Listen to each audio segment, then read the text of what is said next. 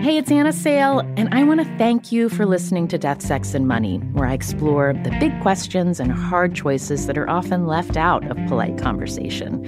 You can hear new episodes ad-free every week on Amazon Music, where you can find Death, Sex, and Money and all of your Slate favorites without the ads. I want to thank you for listening and for all your support as we at Death, Sex, and Money have made our move to Slate.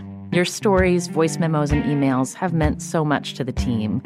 As part of this transition, there's a new way to support our show financially at Slate, our new home, and you'll get something special in return.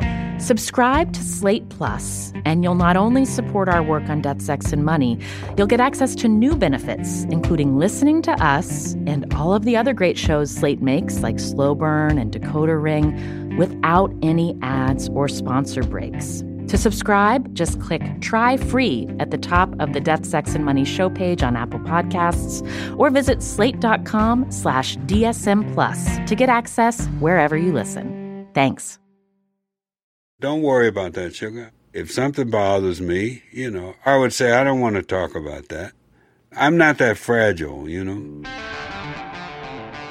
This is Death, Sex, and Money. It's just a part of life. It's the show from WNYC about the things we think about a lot. Do you like sex? And need to talk about more. There's more to life than a little money, I'm Anna Sale. Who in the world would come up with a title like that? It's all the essential stuff, right? Yeah. If you reverse them, it's a story of a lot of people's lives. That's the story of rock and roll right there. This guy knows something about that. My name is Bill Withers. And you know his songs. But ain't no sunshine when she's gone. Ain't No Sunshine, Lean on Me, Lovely Day, Just the Two of Us, Use Me. Bill Withers hasn't released a new studio album in almost 30 years, but he's totally okay with that. When you live this long, living is sort of like a habit. Like a lot of people have said, if I'd known I was going to live this long, I would have taken better care of myself. I should be doing yoga and, riding the exercise bike, but I go in and look at the treadmill every morning, and then I turn on the TV. He's in his mid-70s now. He was a grown man in his early 30s already when his first album came out. He worked with producer Booker T. Jones on it, and it won him a Grammy, and he knew he'd never have to worry about money again. But Bill Withers grew up poor in West Virginia. He was the last of 6 kids. 6 that lived to be adults. The infant mortality rate was high, so I think my mother had about 13 kids, but 6 of us lived to be adults. Slab Fork is the name of the town where he grew up, at least until he was 3 years old. That's when his parents split up, and his mom moved to a little city nearby called Beckley. My father was very faithful. He picked us up every Friday, so we lived weekends in Slab Fork and the week in Beckley. And then I went back and lived with my father for 1 year. The last year of his life, I lived with him. He needed some help. So were you taking care of him when he was ailing? Well, we were taking care of each other, 11 and 12, I was with him, At that age, when you're with an adult, you're kind of taking care of each other, What was your father like? What kind of man was he? Well, he was a very stable guy. He was the treasurer for everything. He was the treasurer for the union, the United Mine Workers Union over there. And he was the treasurer for the church. And that kind of, That says a lot. Yeah. You describe him as a man of stability and consistency. What was it like to lose him when you were just becoming a man? Well, it wasn't like he dropped dead from a heart attack. He was sick for a while, so there's a reality to life that you can see certain things coming, and so you prepare. You miss somebody that dies, but I was prepared to go on with life. Or maybe that's just my personality, A realist. I mean, maybe you got that from your father. Probably so, yeah. Wanna wish you freedom to do all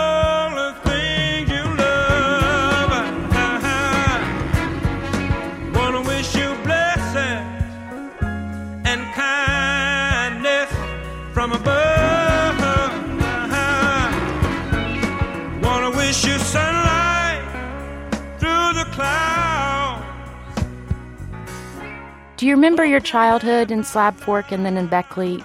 Do you remember it as a happy time? I remember it as trying to get through it time, you know. I stuttered until I was about 30. So mostly I remember thinking about getting out. I wasn't going to go in those coal mines, you know. Since I stuttered, you know, people kind of bother you when you stuttered. One of the big influences on me was a little guy named Virgil that owned a newsstand. Virgil was probably less than 5 feet tall. He walked on crutches and looked like he had a volleyball in the back of his shirt. And I was shining shoes over there, and I would go buy comic books. One day I went to buy a comic book, and I wanted one that was behind the counter, so I had to ask for it. So when Virgil noticed that I stuttered, rather than laughing like everybody else did, he said, "I think you can get some help for that." As fate would have it, that little man who couldn't walk without crutches became my male figure, because that was very macho to me, you know. You know, a bunch of guys run around flexing their muscles, drinking moonshine, and fighting each other on the weekends. That wasn't masculine to me. That was just dumb. Virgil he let me know that maybe something could be done about it, that I didn't have to stutter for the rest of my life. He got me one session with a therapist, and we couldn't afford to go back. But it put the seed in my mind.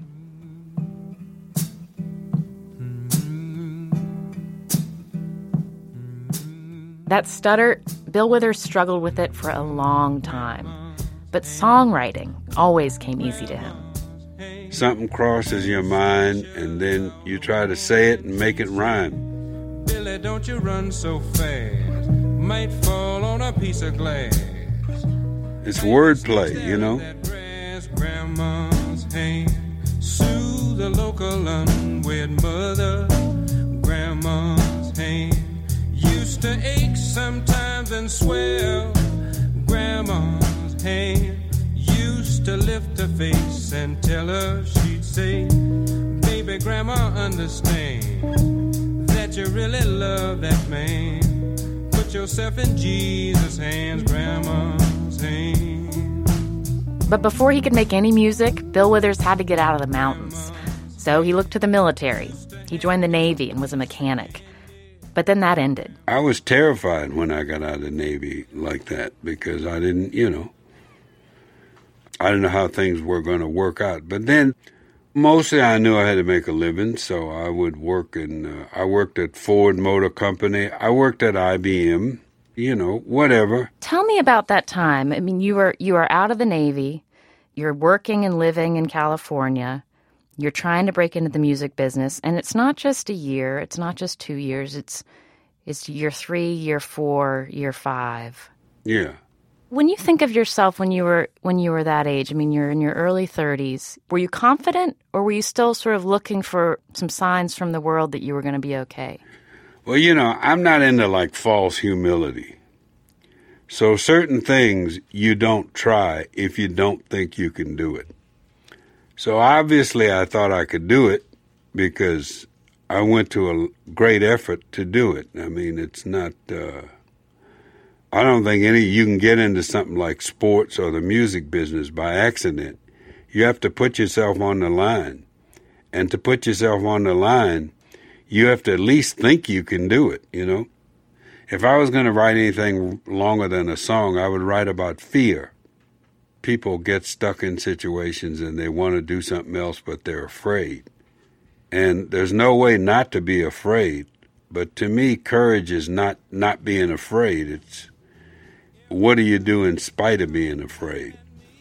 Fear. Fear disguises itself as anger and stuff, Ego will make you call fear something other than what it is.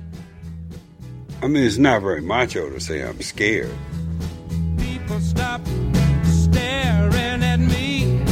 I don't even see their faces, only the shadow of their eyes. Turns out, Bill Withers has been thinking about what's macho and what makes a man for a long time.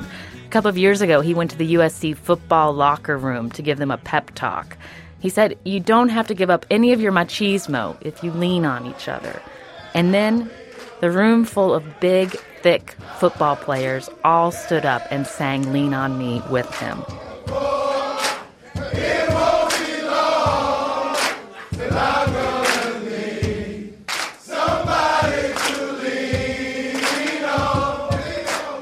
Try and watch it and not smile. It's on our website at deathsexmoney.org.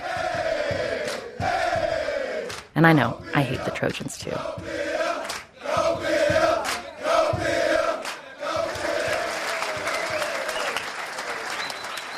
I'm Anna Sale, and this is Death, Sex, and Money from WNYC. Bill Withers was 5 years out of the Navy and had worked a string of manufacturing jobs. That's when he decided that breaking into the music business was one of those things he was going to have to do on his own. Waiting for some guy with a cigar to come and discover you is not going to happen. You have to go discover them. So I saved my money and started recording myself and leaving, just leaving tapes around. And then one day you got a phone call. Well, it's not like I got a phone call from some major thing. It was some guy I'd never heard of from a record company I'd never heard of. So we went in and did half the record and got kicked out of the studio because the bills weren't paid. So I had to wait another 6 months to do the other half.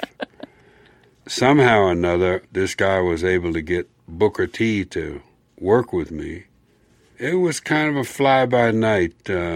One time we were recording, and Stephen Stills was walking down the hallway, and Booker was friends with him, so he said, "Hey, Stephen, would you come here and play a little bit for us?" So it was kind of like that, What was that like for you? You got to figure, I wasn't 18 years old. I was in my 30s, so I was beyond being starstruck. I was just trying to get something done, I remember when I was recording my first song I was working on, Graham Nash came in and sat down in front of me.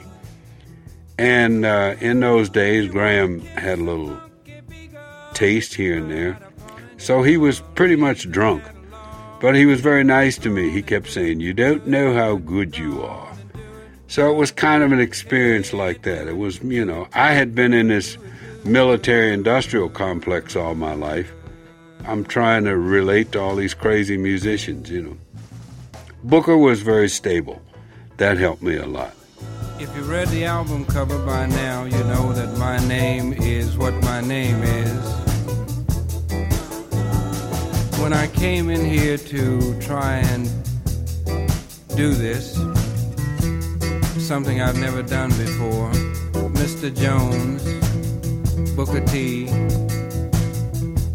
said to me, "Don't worry about it. Just do what you do and do it good." So your first album comes out. It's called Just As I Am. At that point, you're laid off from your job that you've had. And there's a day when you get a call back to work, and you got another phone call the same day? Yeah, I got called back to my job, and Johnny Carson's people called to see if I would come on the Johnny Carson show. So... And was there a moment of hesitation, or did you know you were going for Johnny and leaving your old life behind? Well, I thought about it because everybody that goes on the Johnny Carson show, so sometimes they go on there once and they disappeared into the night, It's more fun to say there was a hesitation than the reality of there being one. I mean, there's a very small likelihood that I would have said, "No, Johnny, I'm going up over here and shoot these rivets and eat a bologna sandwich for lunch." So a lot of things you say because they're clever and they make you interesting, you know what I mean? It's like when somebody asked me where I was from, if I would have said Beckley, that doesn't sound too interesting. But Slab Fork has a ring to it. So it's a lot more interesting to say I got a letter from, Weber Aircraft and Johnny Carson at the same time, and I actually thought about going back there. There's no way I wasn't going to go on a Johnny Carson show.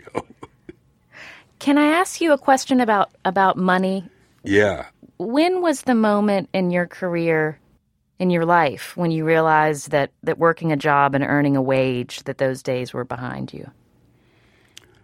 Well, when somebody gave me some money, My first song was a hit song, and they gave me a Grammy. That's motivation to, then I should do this again because This is working out well, yes. Yeah, this is working out, Mr. Withers, I was looking back at some of the liner notes from your albums. I noticed on Making Music, you just have a really nice thank you where you say, I want to thank everyone who played an instrument or ran a machine on this album. Yeah. And it made me wonder, was there part of you, having come from West Virginia, having come from a poor community, that felt at all uncomfortable being the one at the forefront? No, those are things you get from your mother and your father. That's just manners, Mm-hmm. You have people with manners all over the world, and you have people without manners everywhere also. So I don't think you can assign that to being from some particular place. Decorum and things like that we learn at home, mm-hmm. When we're children. So that was just because you were raised right. Yeah, that would be more credit to my parents. Your wife, Marcia, who you married in 1976, you've said that she's the one who taught you about family. What do you mean when you say that? What did she teach you? Well, I didn't have one before then, and she was a lot more family-oriented than me. I mean, when I grew up, my brothers and sisters were older. My brother was 24 years older than me. So I never had that, that whole thing. In fact, it was very annoying to me at first, a whole bunch of people. I was used to being by myself and doing what I wanted to do. I don't know if I decided to have kids or not, but they arrived. And so then you learn to, you try to learn how to do that. It's like if somebody gives you a car, then if you can't, you become suddenly interested in driving, you know what I mean? How much did becoming a father have to do with your re-examining touring, the life of a touring musician, and thinking about, committing to putting out studio albums one after the other? Well, I knew I couldn't raise kids in Los Angeles if I was in Philadelphia and New York and London and somewhere every night, See, we do what we're licensed to do. By me being a songwriter, most of my money came to my mailbox. I didn't make a lot of money going on tour. So for me, being a songwriter, which I could do in the toilet, on an old paper bag, or even a piece of toilet paper, and my ego didn't need the applause approval. Why didn't you need that applause? I don't know. I don't know. That's just the way I am, You can tell who wants a lot of attention. It's the kid that does somersaults every time company comes over. Then you have another kid sitting in the corner, reading a comic book. And that was you, the kid reading the comic book. Yeah. It's like I never got into that entertainer thing anyway, because I sat on a stool with a guitar that I really didn't know how to play. But it kept me from having to dance. What do you do with your hands?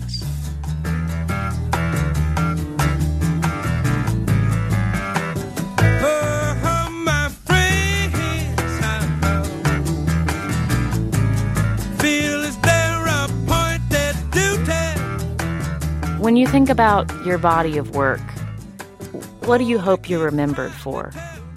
Well, I know what I'll be remembered for. I mean, there's a reality to. I'm sitting in my wife's office, and her job is to, license and track these songs. So I'll be remembered for the ones that send her downstairs to the bank the most.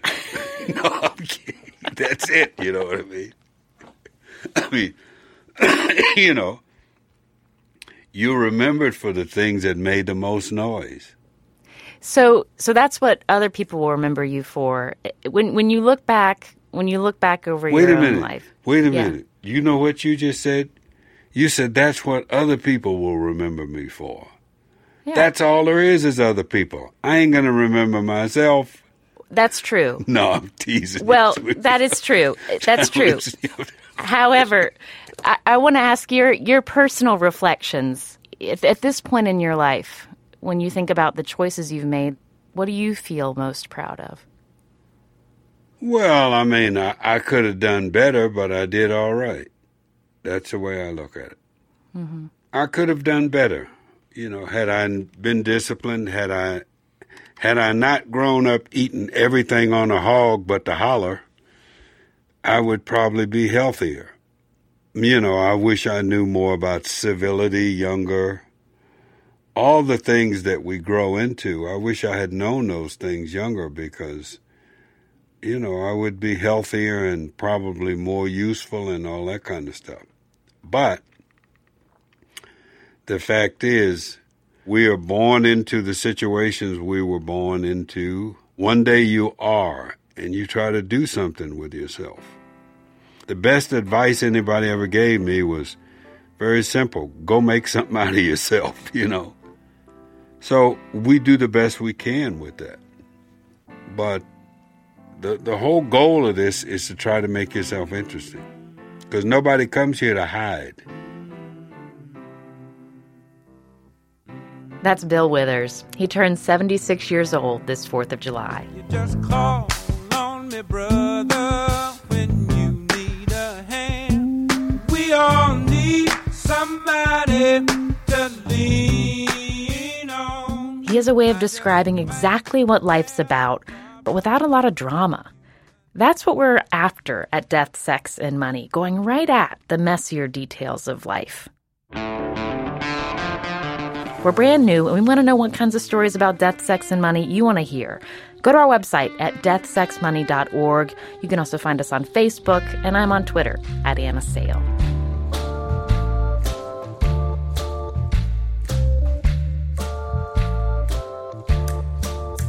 Death, Sex, and Money is a production of WNYC. The team includes Emily Botein, James Ramsey, Chris Bannon, and Bill O'Neill.